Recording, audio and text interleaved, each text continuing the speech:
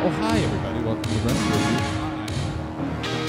And I'm John Hastings too. Sake, I'm Dylan Gott. Oh, you fucking got That me, was man. a joke I made. LOL, LOL. This week, who are we talking about, Dylan? We're talking about Terry Funk. Terry Funk. Oh, you egg-sucking dog. I talk slowly, and I, for some reason, have these weird droopy walnut eyes, so it looks like my eyes are vaginas, which I don't ever talk to because I think that they are a sign of weakness. I have the wettest hair that's ever existed. Somehow it's not gone gray, even though my entire life has just been, I should probably stop being a wrestler, but that was 30 years ago. I like how this is morphing into a Stephen Hawking impression. No, Stephen Hawking's like that. I don't think you can meet two people more different than Stephen Hawking and Terry Funk. I wanted to tell you this on the podcast, so I didn't tell you beforehand.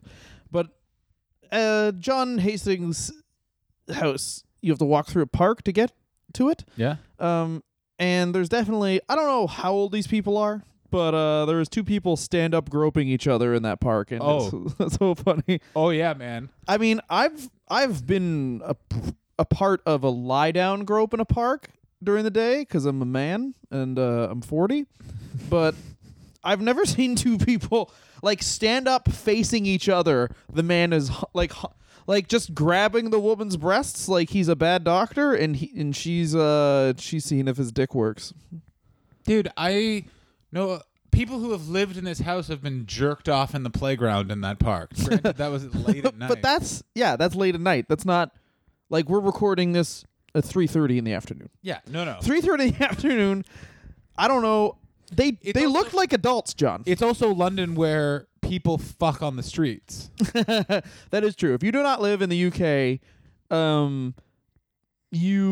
it's the weirdest thing because if there's trouble on a bus, everyone will leave the bus but people will like make out.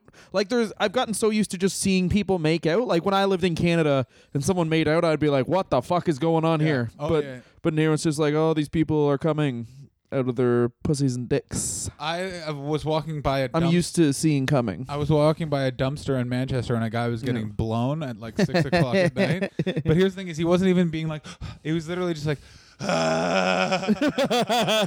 He was into it like he was alone. He was into it like they were in their bedroom and this is like birthday blowjob, let's get nasty, not like, we've had 3 vodka martinis at a Tiger. Let's introduce your molars to my ball sack. Yeah. Put the balls in the mouth, leave the dick out of the mouth. Yeah. That's my way I like it.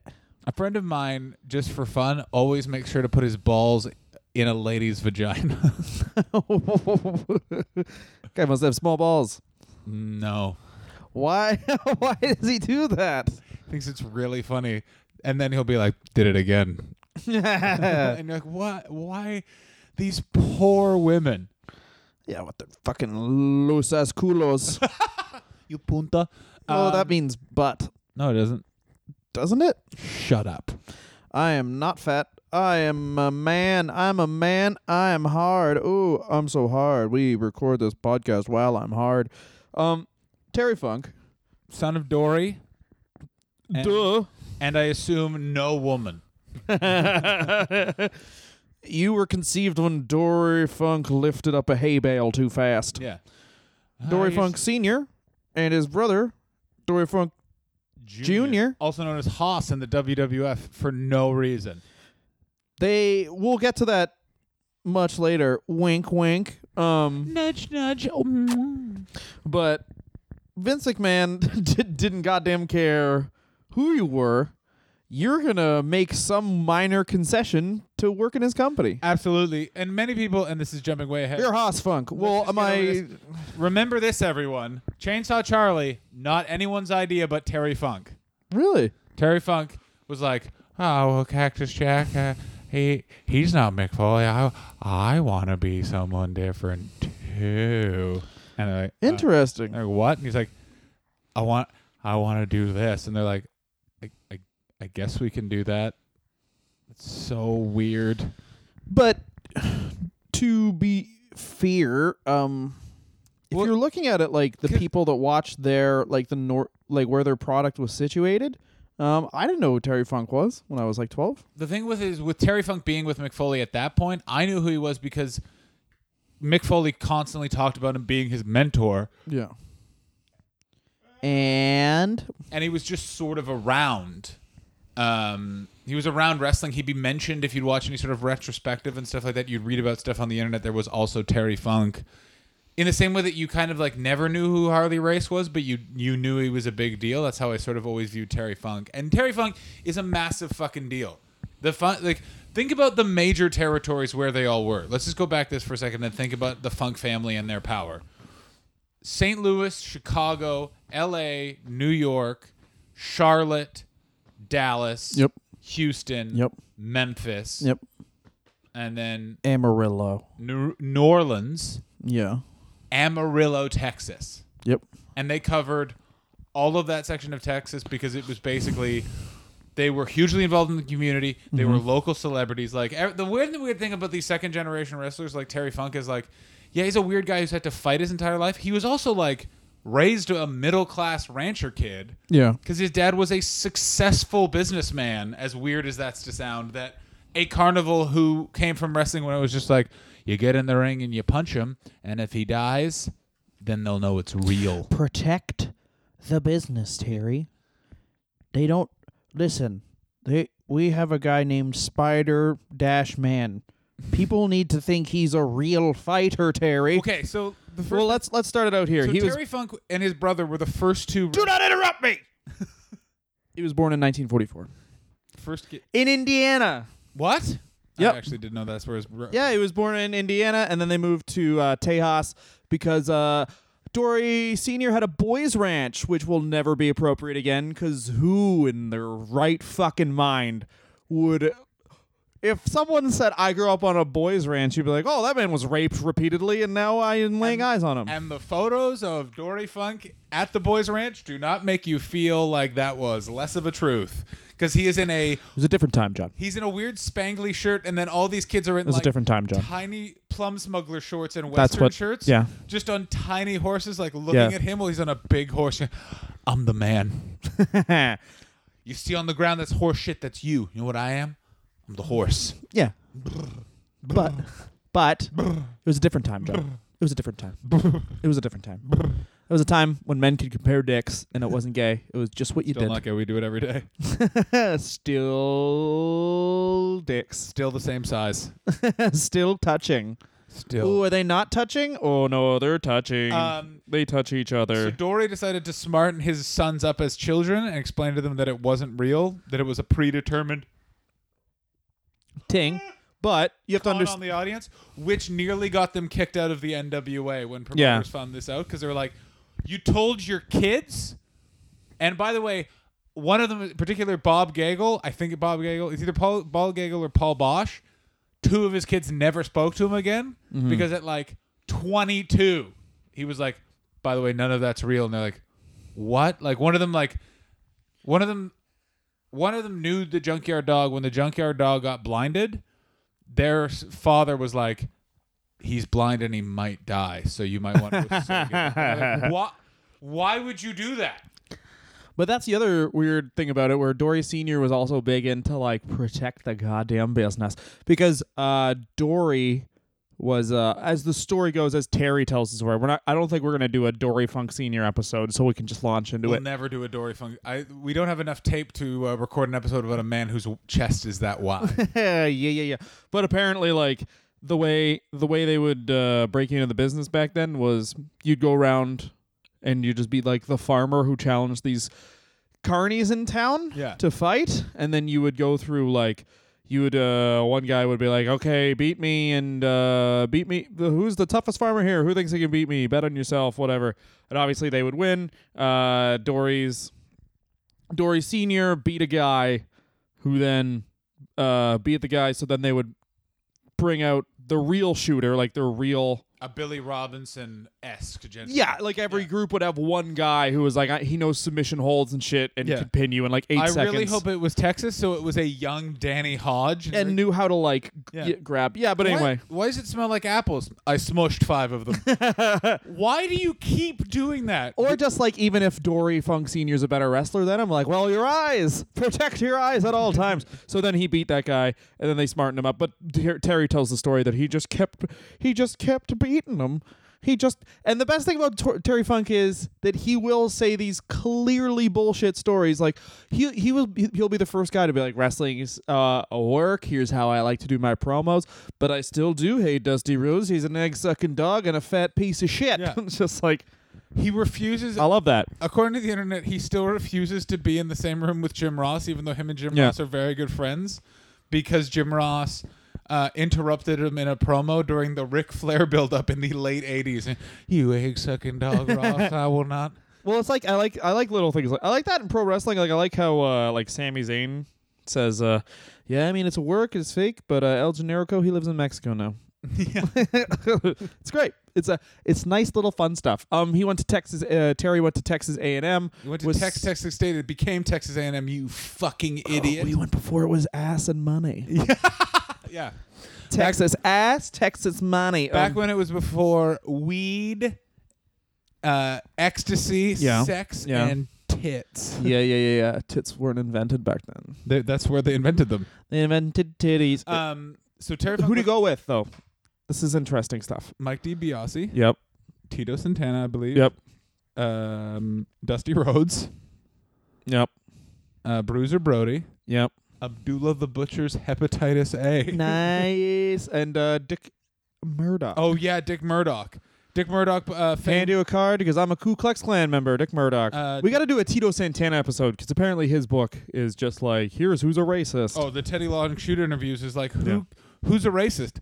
Ric Flair for sure. Ric Flair apparently kept calling him, just referred to him as that N-word, like in the ring, like, hey Arn, tell the N-word to count faster. It's like, Jesus fucking Christ. But that's what heels do. Psych, that would have been a babyface move there. Psych. Dick Murdoch, by the way, was supposed to be the NWA champion, and then the match before he got word that he was going to get the nod. Okay. So the board would come to the town that you're in to tell you together as a group. And in the middle of the match, he lay in the middle of the ring. And you know that like lay down and then run like in a circle thing that like Homer does in an episode of The Simpsons? Yeah. The whoop, whoop, whoop, whoop, whoop. Yeah. Just did that in the middle of the match in a tag match with, I think it was Dusty Rhodes versus the Funks. And Dusty was like, why did you do that? And he went, I don't really want that belt anyway. Like... No, but that makes sense though. If you lost his kid because he kept giving his 10-year-old beer. Another fun thing with Dick Murdoch.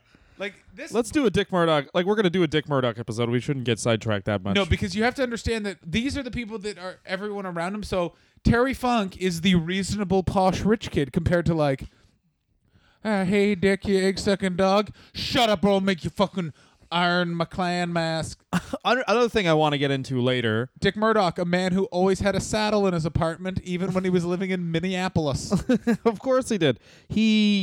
But back then it was different. Like Terry Funk, I feel like, I don't know if he's a nice man or if he is just nice by comparison to the fact he was with these like monsters. I think he is a nice man. If you look at the way that he's built up the business, the amount of wrestlers that still say that like he's still their mentor and he like keeps tabs on them and stuff like that. Like in research of this, Stevie Richards, him and Terry Funk still talk 4 times a week, and Terry Funk still will be like, because the WWE has a love for Terry Funk, and he'll still be like, Vince, you sucking dog, what you need to do is bring in little Stevie Richards.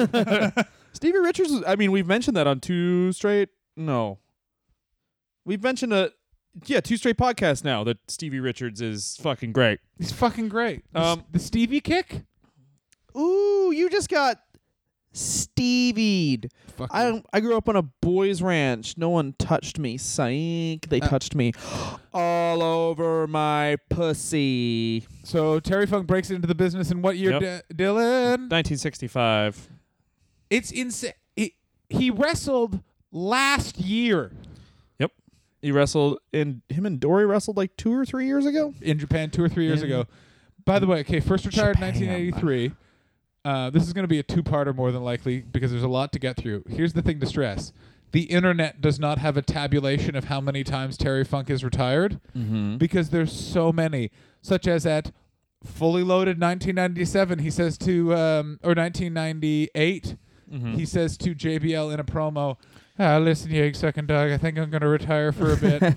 And immediately just went to WCW, and so that's not technically acknowledged as a retirement, but he says he's retiring. Well, yeah, I mean, we'll talk about that in another episode, but the Beyond the Mat the Beyond the Mat documentary where he retires and then doesn't, and he's back. He retires from everything and gets a big send off. He loses to Brett, but he is back in the Fed 3 weeks later. Here's the amazing thing though, is he does this weird thing where he'll just be like, no, you egg-sucking dog, I just retired from that area. So he's never wrestled in Amarillo again.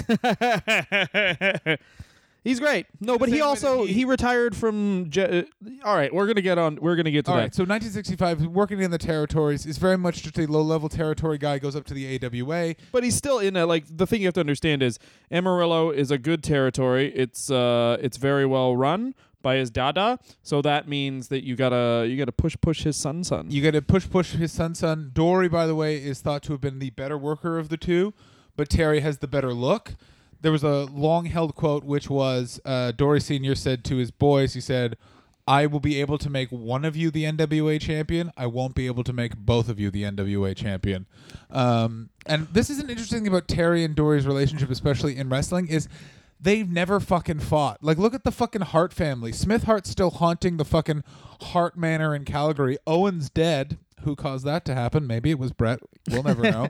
Well, his dad just seems like a really down-to-earth guy. Like, there's an interview with his dad where basically he says, like, when he starts doing all that shit, like the chair shots, yeah, he was just really worried about the chair shots, not him cutting himself. You know, when Terry started, like, doing the Big Japan stuff and the whatever, he was worried about not the blood. He was just like, don't fuck around with that chair shot stuff because then, like, you're just gonna be brain dead by the time you're, like, in your 60s. Like, you can't fucking do that shit. But what's also, and the thing, it's just like, it seems like he's a guy who's just really grounded within his family. But also look at the style that people wrestle. Like, it was a lot more high impact and hard hitting in the 60s and 70s, but it was a lot of tosses, a lot of rest holds.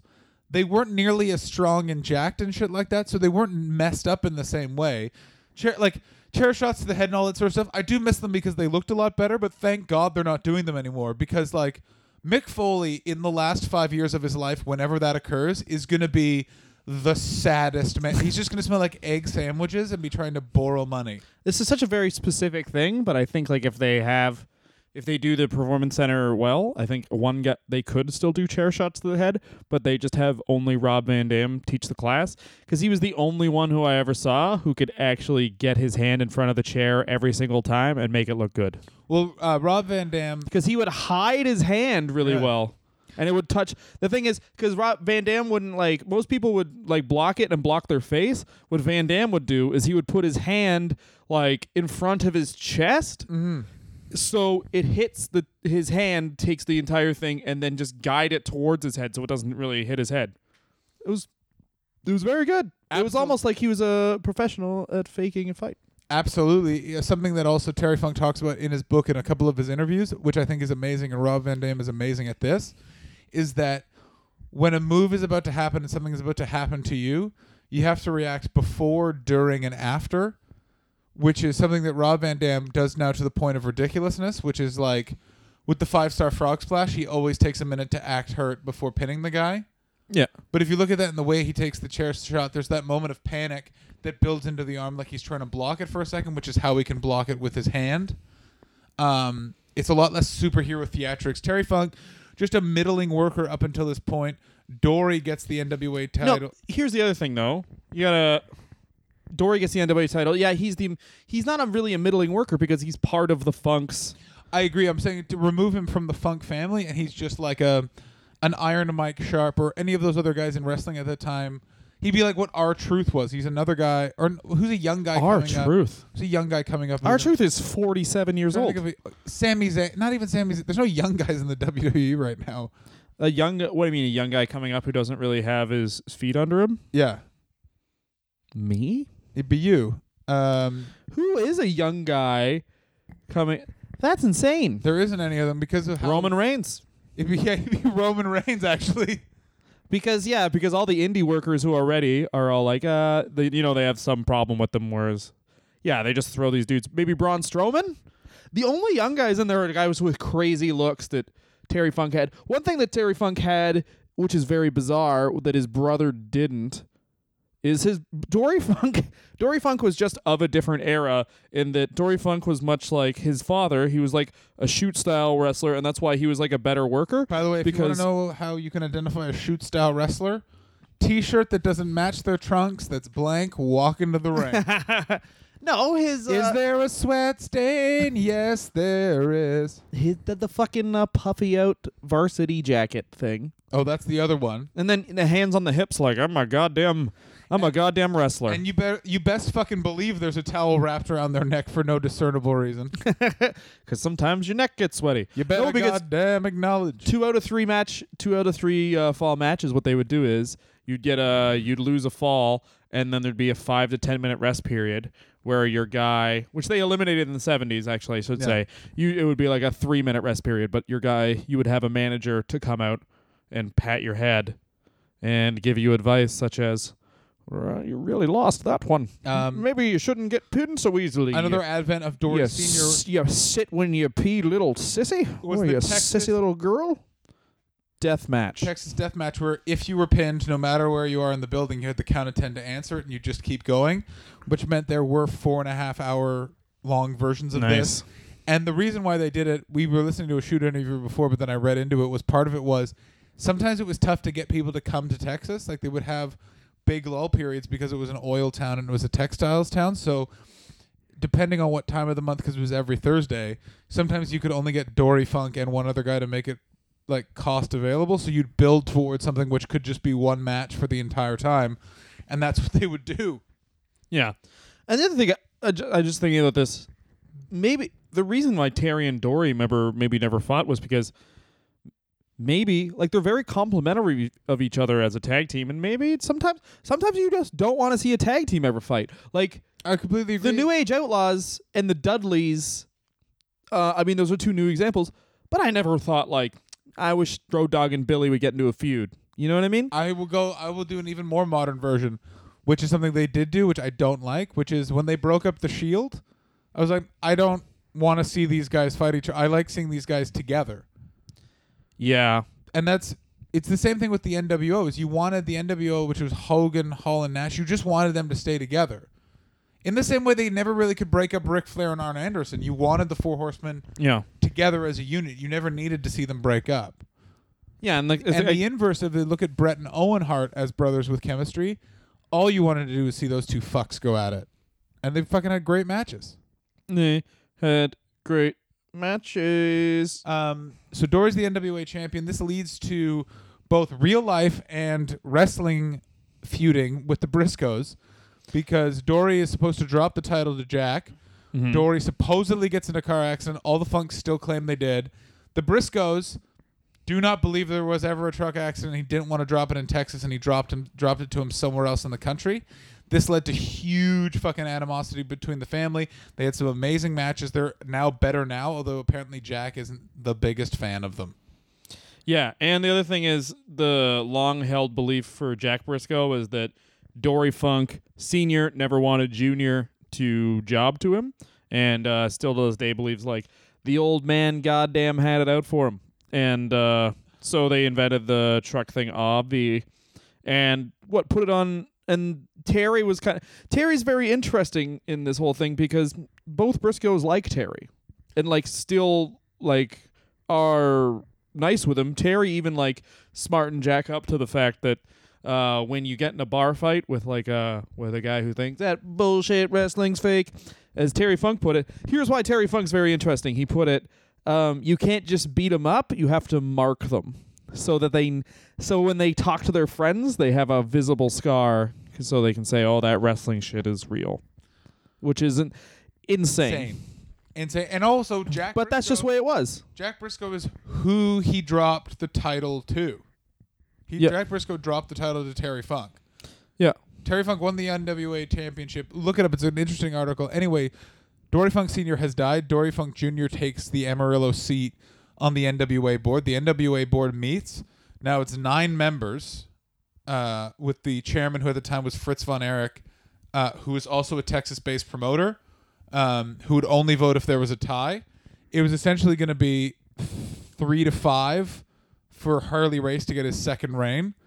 And Dory Funk was able to manipulate it and swing it, and basically made this long speech about how Terry was a college graduate, and that would look better as a legitimizing factor for their sport if there was a college graduate as the champion. Well, because at this point, though, they wanted a college graduate. Yeah, they wanted a college graduate. It sounds silly, but that's like they wanted, because wrestling, and still is, big in fucking goddamn lower class white trash communities. Yeah.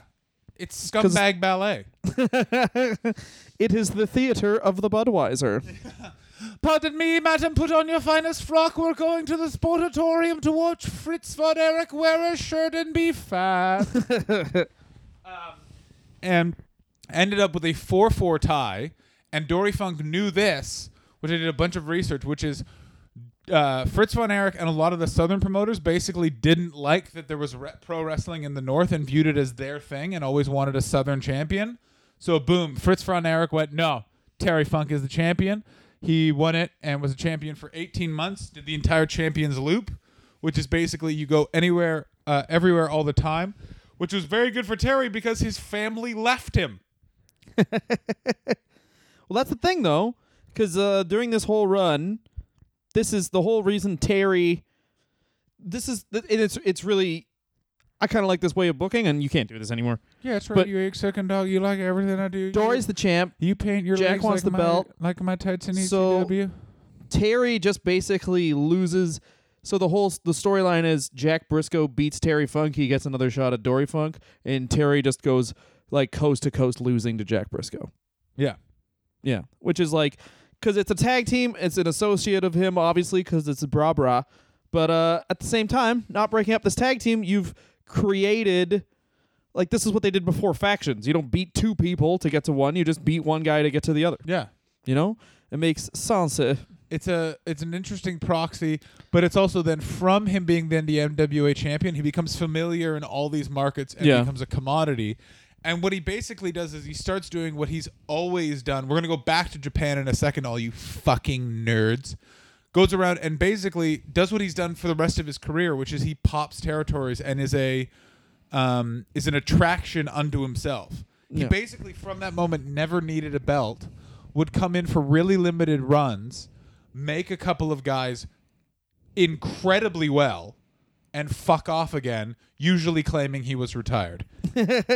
Well, that's the thing. Dylan, let's take a quick break. No, we gotta talk about Terry's divorce, and then we'll take a break. Okay, we'll talk about Terry's divorce. Because all right. So basically, we talked about this before we got on the air. But what do you think? Terry Funk has been married to the same woman basically since Vicky, 1965. Vicky, I love you, and you've got weird old lady hair. And 65? Yeah, when he started wrestling, I suppose.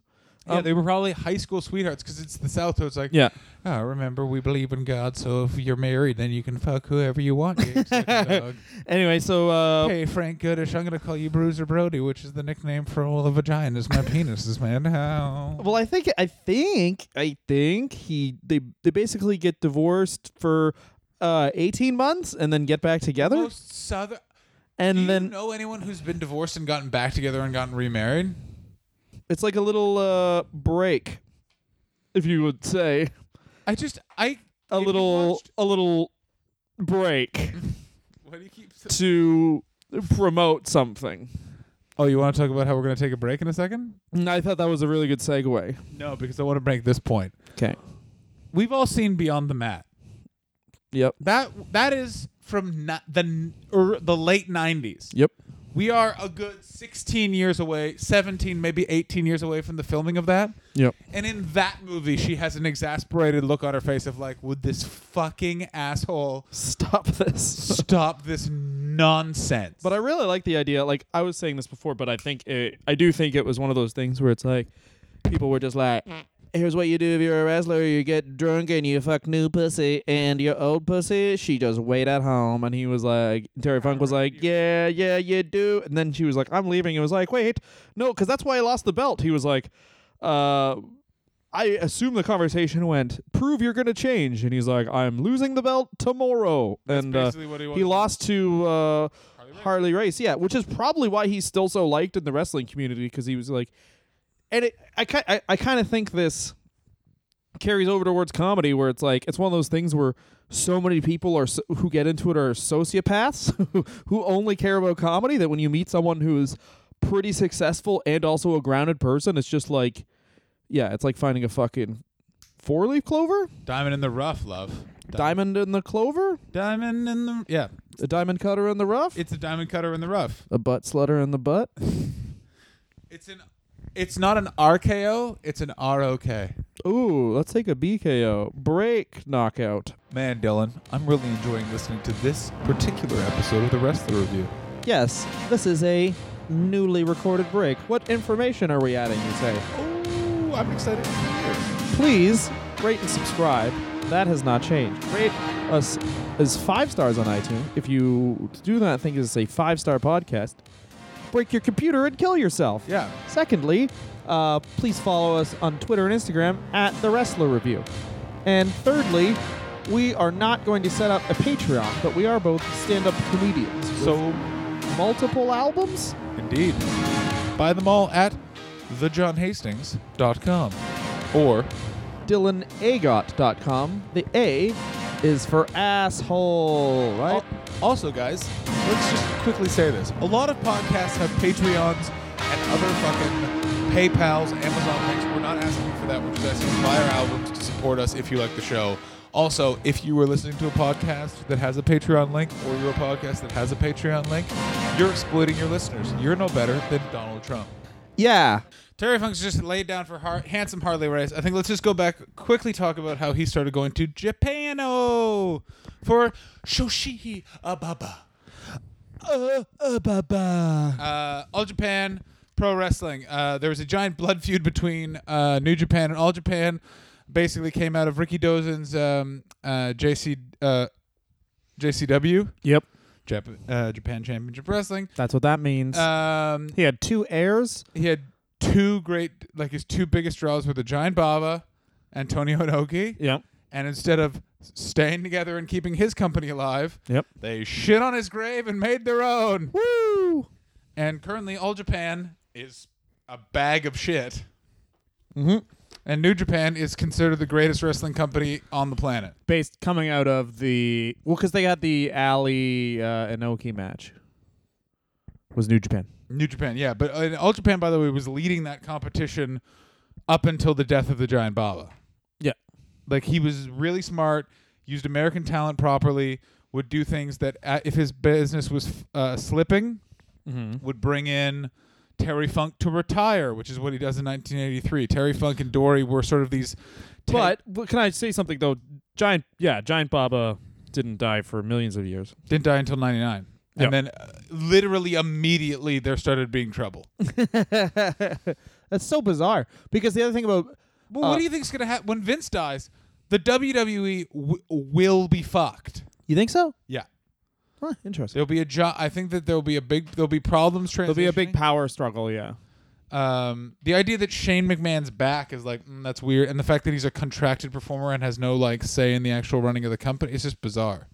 No, I don't think... I mean, for me, I think that would be Shane being like, yeah, I don't want to run this. Stephanie can run this. I don't care. Yeah, I tried to run this and told you to buy the UFC. Yeah. And we'd have $1 billion. Instead, you said no, and you are not a billionaire. Yeah, and Stephanie has done her best to like start working out and look more like China. Yeah, for Triple H, who likes pegging. Triple H likes pegging. This show is a reason why Dylan and I will never work for the Federation because this is the only thing standing in the way. One of the very few things. One of the very, very few things, okay? To quote my friend Brendan Burns, I could work for them. All I need is the email address, and it could happen. That's what he said? Yes. What a good man. He also also claims that Legal at the WWE is aware of he and I because we were doing these alternative commentaries. And there were a couple of episodes, one in particular, where he and another comedian, John Robertson, had to drink Monster every time a wrestler who was dead appeared. And they had drank like 6 cans within about 20 minutes. Oh, gross. That's terrifying. And Legal is aware of them because of the heart condition they have now? And Legal is aware of them because they'd watch it? I don't fucking know. That's terrifying. All right. Well, hey, here's the thing about Japanese pro wrestling. It's fun. Oh, yeah. Well, because so the Funks come in as a gaijin. And basically, they're there to be like, we're American, we're here to beat up you filthy slopes. You fucking losers. Well, and Funk says this. Funk says that. I was recently in Britain, and they call all of you kitchens. Boo. Because it rhymes with chink. That's what you are. Cheer. So he said that even like the post-war tensions were still felt to the point where like they'd have signs that were like, "You're American? Get the fuck out." I don't know why they talk like that, but they would be like, "Are you American? Get out of here! You can't eat in our restaurant." And he'd be like, "Whatever." Okay, Whatever, I don't want your noodles anyway. It's all noodles. I know, listen, you egg-sucking dog, make a steak or a hamburger, What you the- egg-sucking dog. I imagine that Terry Funk first tour in All Japan was like the first 10 minutes of Mr. Baseball. He's like, "What the? How do I turn this into a hamburger?" You can't, sir. Whoa! Where do I shit here? Where's the toilet paper? There is no toilet paper. Whoa! I'll just wipe this shit on my hand then. Yeah. And I'll get one of you short losers to lick it off, you small-dicked cat eaters. Shut up, you're fat. Oh, Stan Hansen's here. Stan Hansen. Lariat.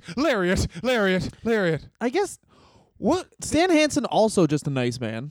Yeah, what's up with Terry my... Funk, Stan Hansen, Bruiser Brody was also a very nice man. Apparently, Bruiser Brody, like, was a bit of a dick.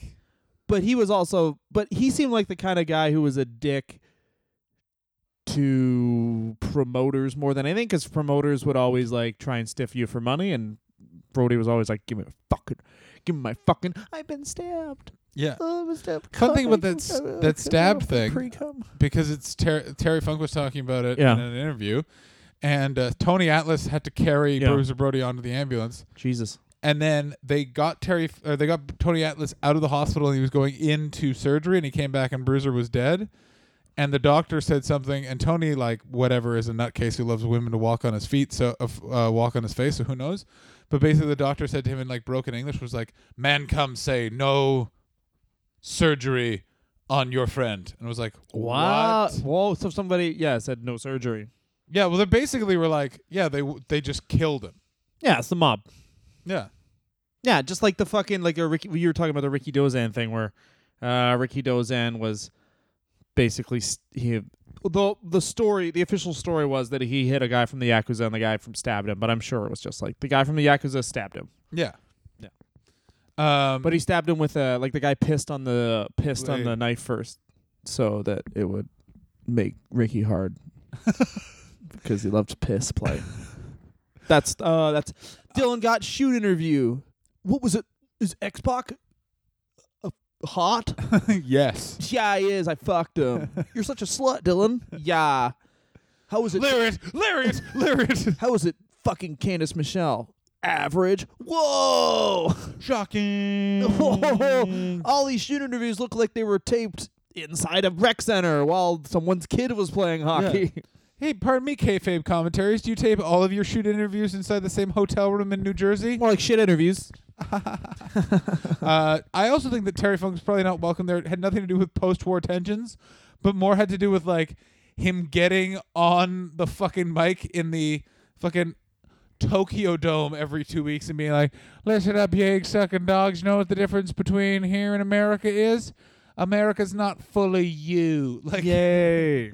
like that's what That it would be was. me cheering. Because he was this American heel brawler guy Yeah. that only turned when Abdullah the Butcher came and literally stabbed him in the arm with a fork. Yeah, it was him and his brother turned when, but that's the same thing with everybody. You turn when people stab you with a fork. Yeah, that's And during this run, actually, he had Dave Meltzer gave them a 5-star match with him and Dory against Stan Hansen and Brody. Which, if you're gonna turn somebody, obviously you're gonna turn because if you think about that's the lineage of Stan Hansen. Funk would have started working in 72. Yeah. Stan Hansen and Brody started working late 70s? late 70s, early 80s. So that's the lineage, right? These are the new crazy guys. So you have the mat technician and the crazy guy against just two insane people. Yeah. And of course they're going to be baby faces if they're up against fucking the two bigger crazy guys. Yeah, it's it's the evolution of Texas wrestling in Japan, which is two nice gentlemen in cowboy hats. The things they say about our country are, while they're unkind, are based in truth, versus a man who's going, lariat, another man who's going, oof, lariat. Imagine Bruiser Brody in the WWF, the shitty gimmick they would have given him, he's the Viking man. Well, they tried to do that, the Berserker. Was that who, but that wasn't Bruiser Brody. No, it wasn't Bruiser Brody, it was Jim Nord, but... They were trying to, that was their Bruiser Brody knockoff. The husking, they've had people who husked and whatever before, because that's what Brody would do. He was in, that was the thing, they wanted, I don't know if we'll do a Bruiser Brody episode and then I'll have it, but I was under the impression that they wanted, Vince was like, Bruiser, do you want to work in my territory? And Bruiser was like, nah, man, I'm a free bird. And then he fingered Vince, and then whatever. The rumor was you can't tie down a guy who's into fucking... He wants to rock no-domes, but he ain't leaving it in. There was a rumor that Bruiser was hired by the NWA to just go to WrestleMania 1 and rush the ring. The best story of all of that is... There's so many stupid fucking stories that came out of that. I heard that they were going to hire a helicopter that was actually Dick Murdoch to shoot Hulk Hogan with its lasers, because everyone invented lasers was in the NWA. The only one that I do believe is that Jim Ross was taking a shit at the NWA board meeting in Las Vegas. And two guys walked into the room and were like, what are we going to do about Vinny Jr.? And one of them just went, we could fucking shoot him. And then Jim Ross was just like, and there was just silence for a long time.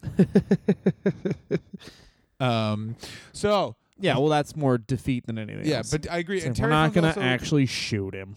Terry Funk, his first retirement was where, Dylan? In Japan. In 1983. Part of that was because he knew that he would need to go to the Fed sooner than later, and wanted to make sure that his Japanese commitments were completely sort of taken care of. So if he did have to sign a contract, he wouldn't have to give over a part of his Japanese earnings, which was a big thing that was happening at the time. Vern Gagne tried to do it with Hulk Hogan and other people, because the Funks at this point lost or were about to lose the Amarillo territory. Yeah, the Armadillo territory. That's not funny. And I believe they sold it to me. They sold it to Fritz von Erich, I believe. Cool. Which Leon Tejas. Which led to the rise of the WCCW and all that nonsense.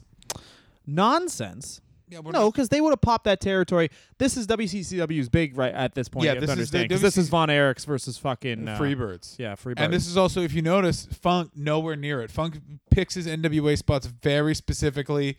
Does a lot of time in Japan. Starts trying to go to LA and be in movies, and then Vince starts fucking expanding. Terry Funk, as you can see, as soon as he's done being the NWA champion once, just becomes an attraction in certain territories. Realizes where he needs to be is the fucking Fed, and starts getting ready to go to the Fed, for example, retires in Japan, doesn't wrestle there for a while, starts getting ready and finding other things, ends up in a couple of movies eventually in LA, such as Roadhouse. And also in 78, he was in, because him and Stallone were good friends, so he just did a bunch of shitty made-for-TV movies.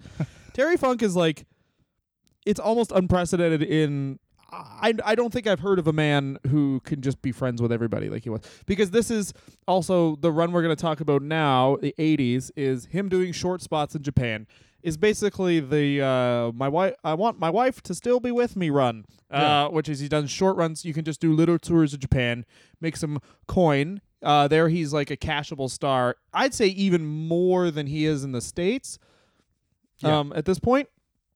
So he does a little run in the WWF where he does, I think, one of the cooler debuts I've ever seen, where he comes in and he's like the rough, tough Texan boy. And I wanted to touch on this before because we are going to do two parts because there is kind of two parts of Terry Funk's career.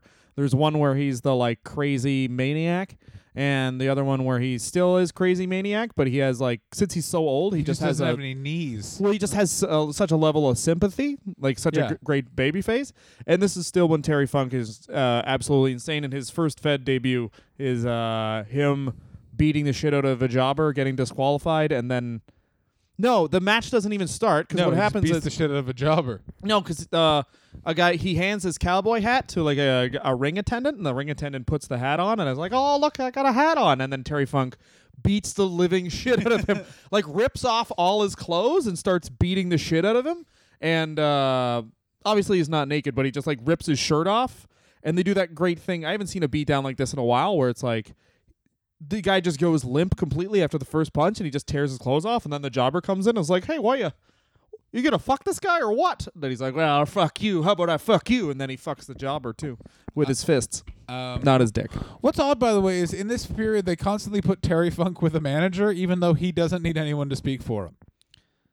Yeah, but it's just like at that point, it's like that's how you have knew a who the manager bad for guys everybody were. because the heel needs to cheat, you know. Yeah. And the other thing, the reason I thought this debut was interesting because it is a version of the debut that they used for Austin as a heel when he came after being the ringmaster, because Austin would just disqualify himself and be like, "There, you won," and then just beat the shit out of the guy, which is like another great way to get over the like Texas crazy boy. Yeah, he's a naughty boy from Texas. He's a naughty boy from Texas. I just thought that was a really great debut because usually it's like bell rings, the guy's nuts, but this is like the character's over immediately because it's like I don't give a shit about a match, I'm just nuts. And he's also brought in with his brother, who's named Haas in this iteration, by the way. And Jimmy Jack Funk. Jimmy Jack Funk, who was just a guy. It was just like, we need another Funk. I think Why? Because he would also be. I think that was also Corporal Kirchner, and then Leatherface in Japan is who that was. Is I think who Jimmy Jack Funk was. Jimmy Jack Funk. Jimmy Jack Funk. I think Jimmy Jack Funk is that guy. Do you know why he? Do you want to know why? No, that was not him. Jimmy Jack Funk was. He was one of the assassins for a short time. So you want to know how he left the Fed? Terry Funk did. I know exactly how he left. It's the best story ever. This is too much work. I'm leaving. He left a note that one of his horses were sick. He was like, Vince, one of my horses. No, he didn't. Is sick. He didn't leave a note.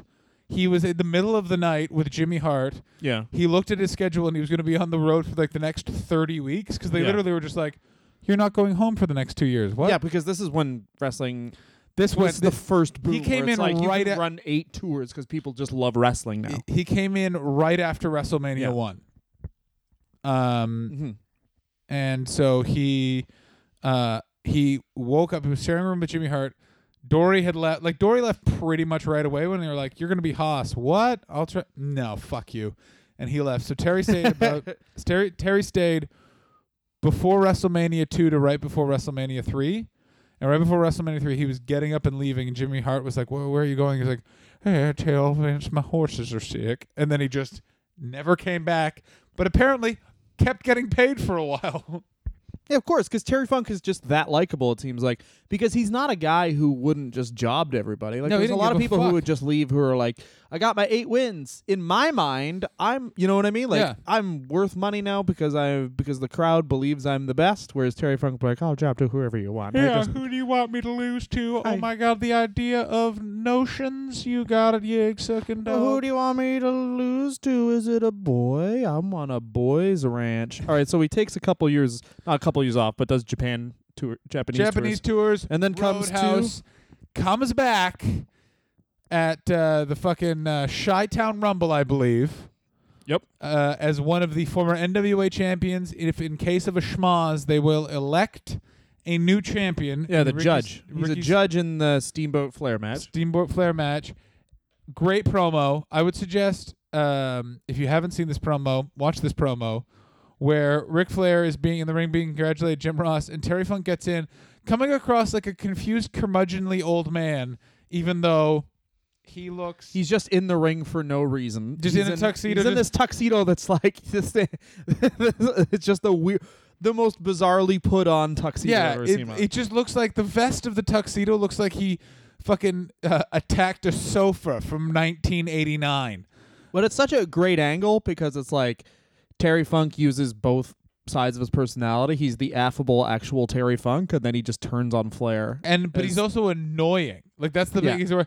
I just wanted to say, I would have definitely, because you're the best wrestler. And then you can see him turn that, and he's like, well, and Ric Flair's like, there's 10 people in front of you. Oh, I'm not good enough. I'm just letting you know. All right, I'll see. Fuck you.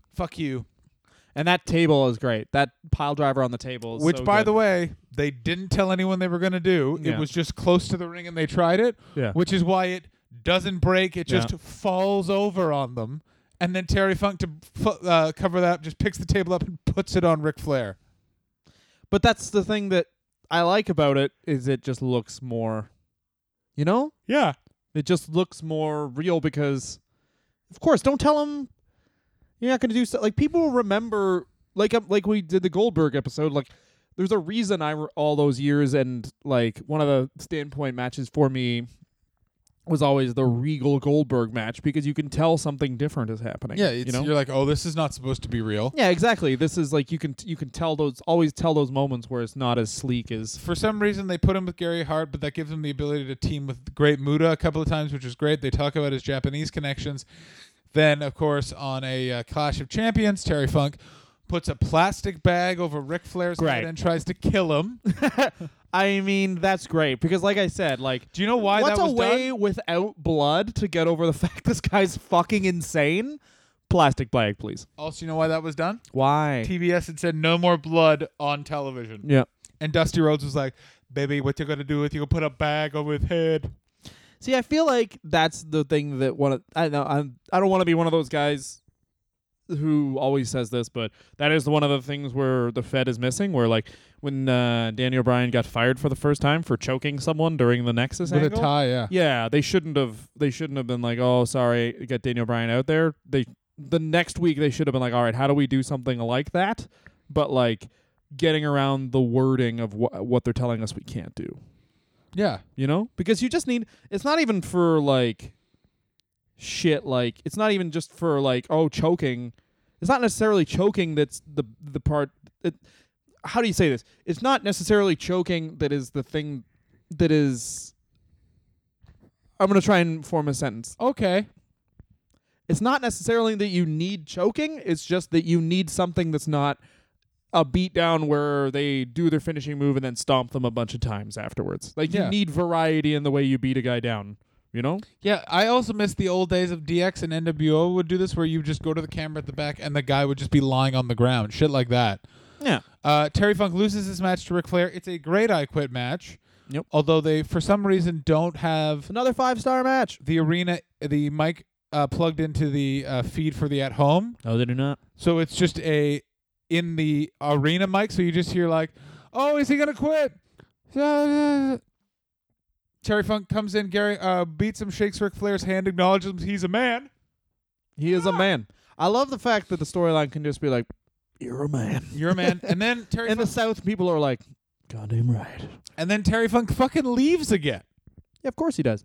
This is what I think wrestling should become. And the reason why everyone's like, oh, people only pop the Fed now, like they only do short runs and they just book people who do short runs well. And I think it's because this is the way wrestling should be. Yeah, You should have like a variety. guy comes in for 3 months, he wins 5 times, he loses once, he's out. And then the last time we saw him, he lost. And then all you have to do to erase the memory of that loss is show the 5 times that he won. Yeah.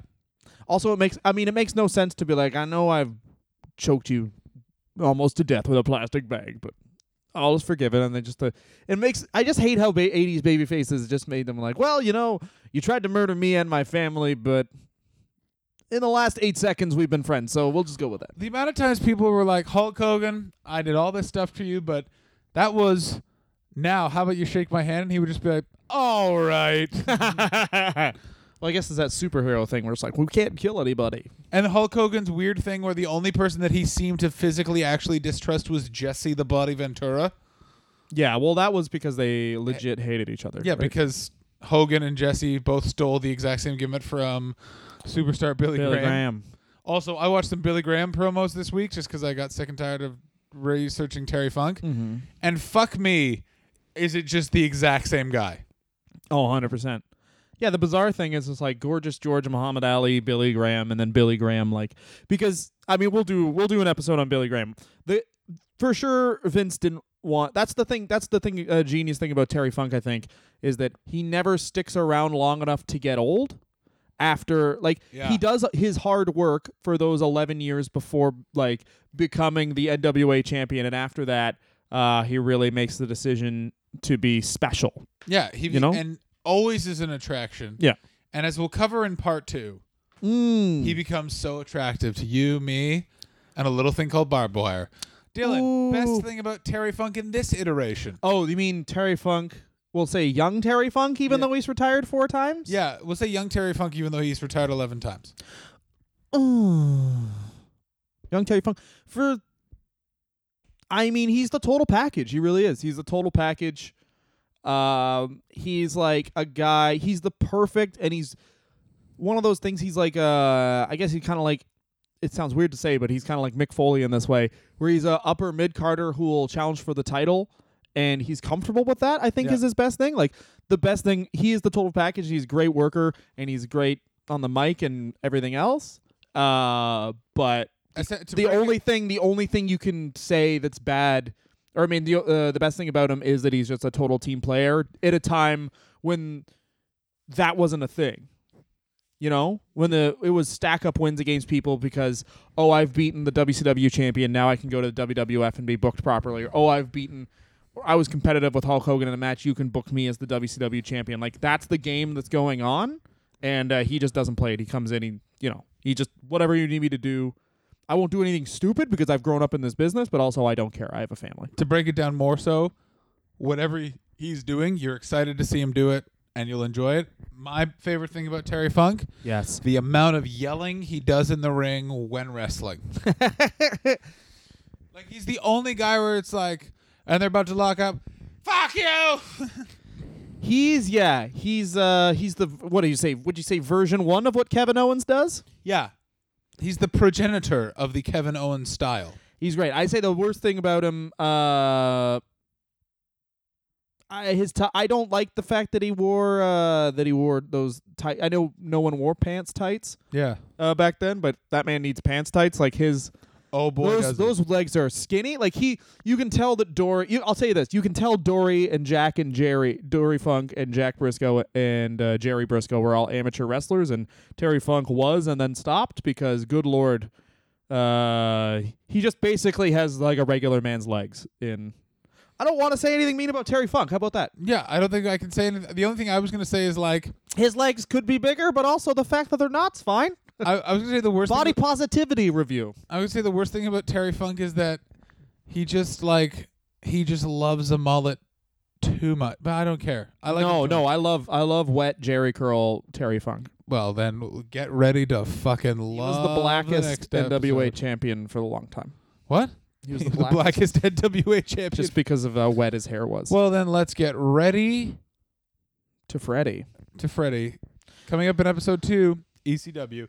Ladies and gentlemen. Yes, that's right. Next week is Terry Funk again, the old years. Terry Funk, the other retirement years. Have ever witnessed. Champ, congratulations. Thank you very much. Not in character for Ric Flair, but Rick Steamboat is the greatest champion I've ever faced. And I'm proud to be here for a 6th time. Hey, Rick. I want to be the first to congratulate you on being the new world's champion. Terry, thank you very much.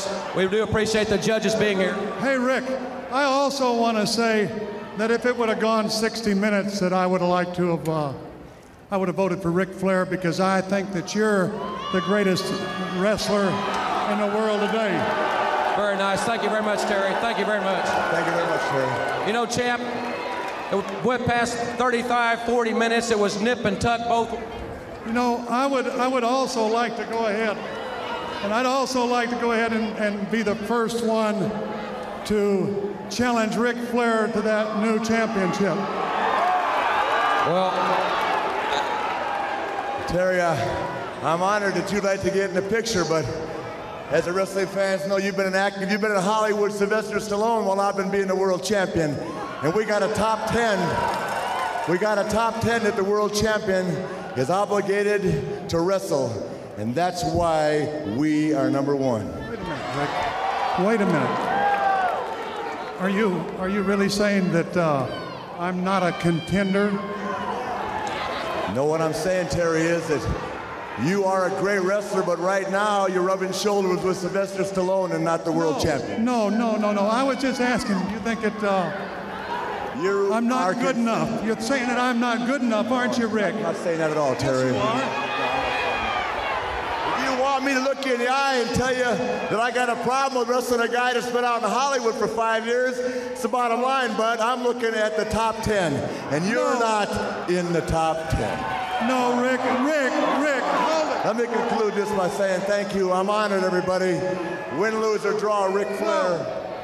Rick, please let me just say one more thing. I was just kidding you about going ahead and wanting to challenge you. I didn't want to really challenge you. I was just kidding you. So, dadgummit, let's go ahead. let's be, yeah. Thanks, guys. Hey!